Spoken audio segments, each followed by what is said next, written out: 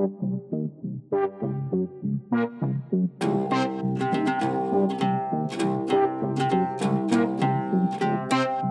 it. That was your cue. What was my cue? That right there. You're supposed to say, Masterpiece Audio Theatre presents. Masterpiece Audio Theatre presents. That's right. Then you say, Myths from Around the World. Myths from Around the World. Okay, and a Stranded in the Middle of Nowhere podcast. A Stranded in the Middle of Nowhere podcast? Well, where are we? How are we going to get home? I'm going to get scared. Everything will be all right, trust me. Oh, and this is our submission for the Dog Days of Podcasting 2022.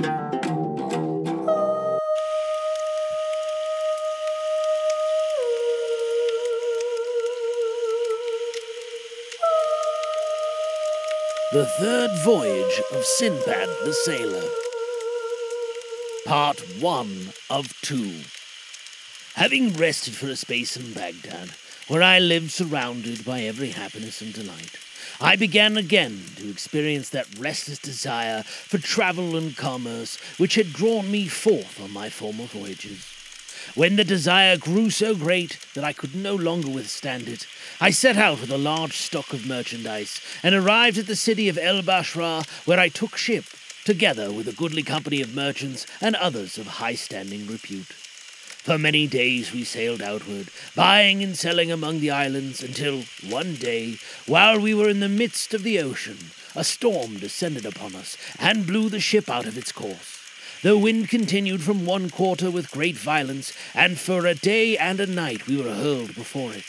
When morning came, it abated, and the master of the ship looked forth on every hand to ascertain where we were. Suddenly he uttered a loud cry and plucked at his beard. "God preserve us," he said. "The gale hath driven us to an evil fate. See, yonder is the mountain of the apes. None hath ever come here and escaped."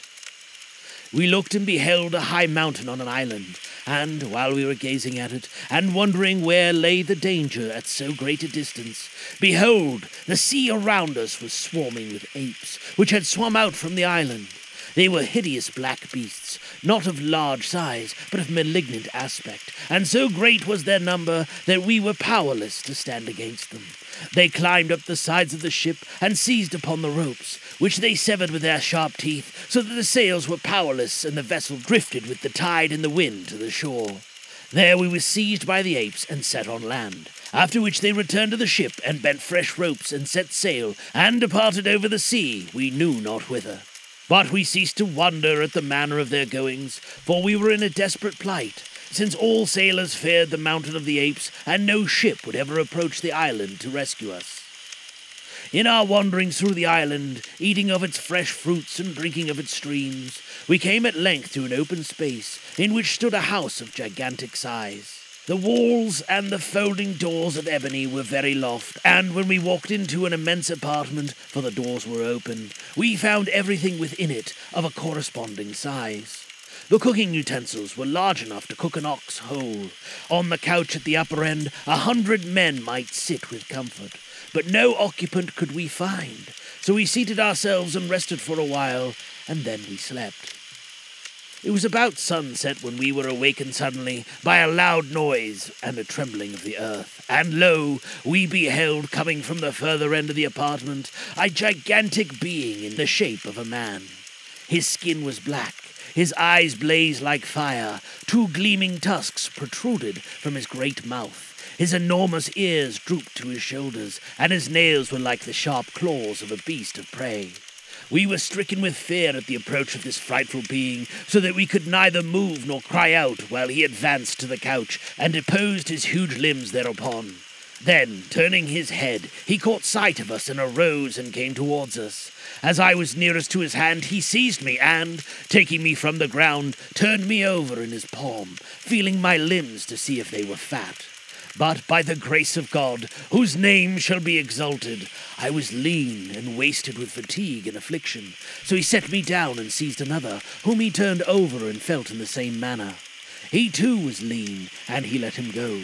But he took one after another until he came to the master of ship, a big man and fat, With him he was satisfied. Then, seeing what he was about to do, we hid our eyes, and did not look again until the ogre, having cooked and eaten our master, threw his bones on a heap of others on the side of the apartment.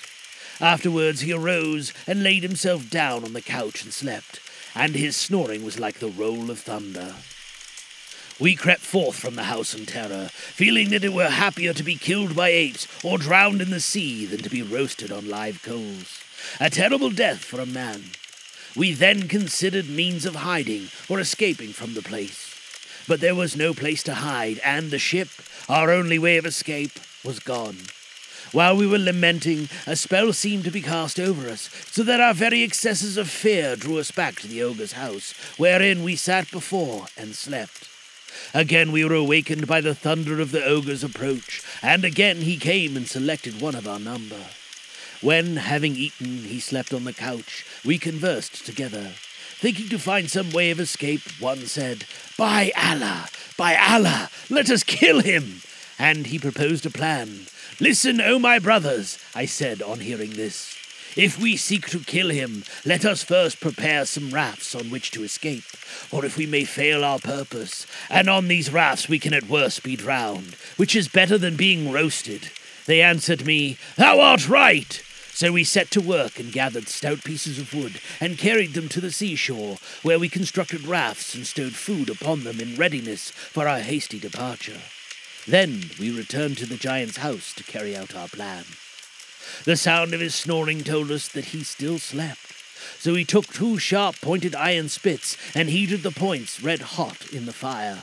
Then we approached him cautiously and, at a given signal, thrust the red-hot points one into each of his eyes, and bore upon the spits with our combined weight. He arose with a mighty roar, and we fled right and left, for his sight being destroyed, we feared his blind rage. He searched for us, but not finding us, he groped for the door, and went forth uttering loud cries which shook the earth.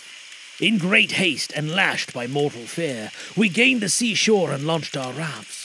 But scarcely had we gained the water when we saw the ogre approaching, led by a female more gigantic and more hideous than himself. We swam out, pushing the rafts before us, but they hurled great rocks after us, and many of our number were killed. 3 alone, including myself, escaped, and, after much stress and peril, we reached another island.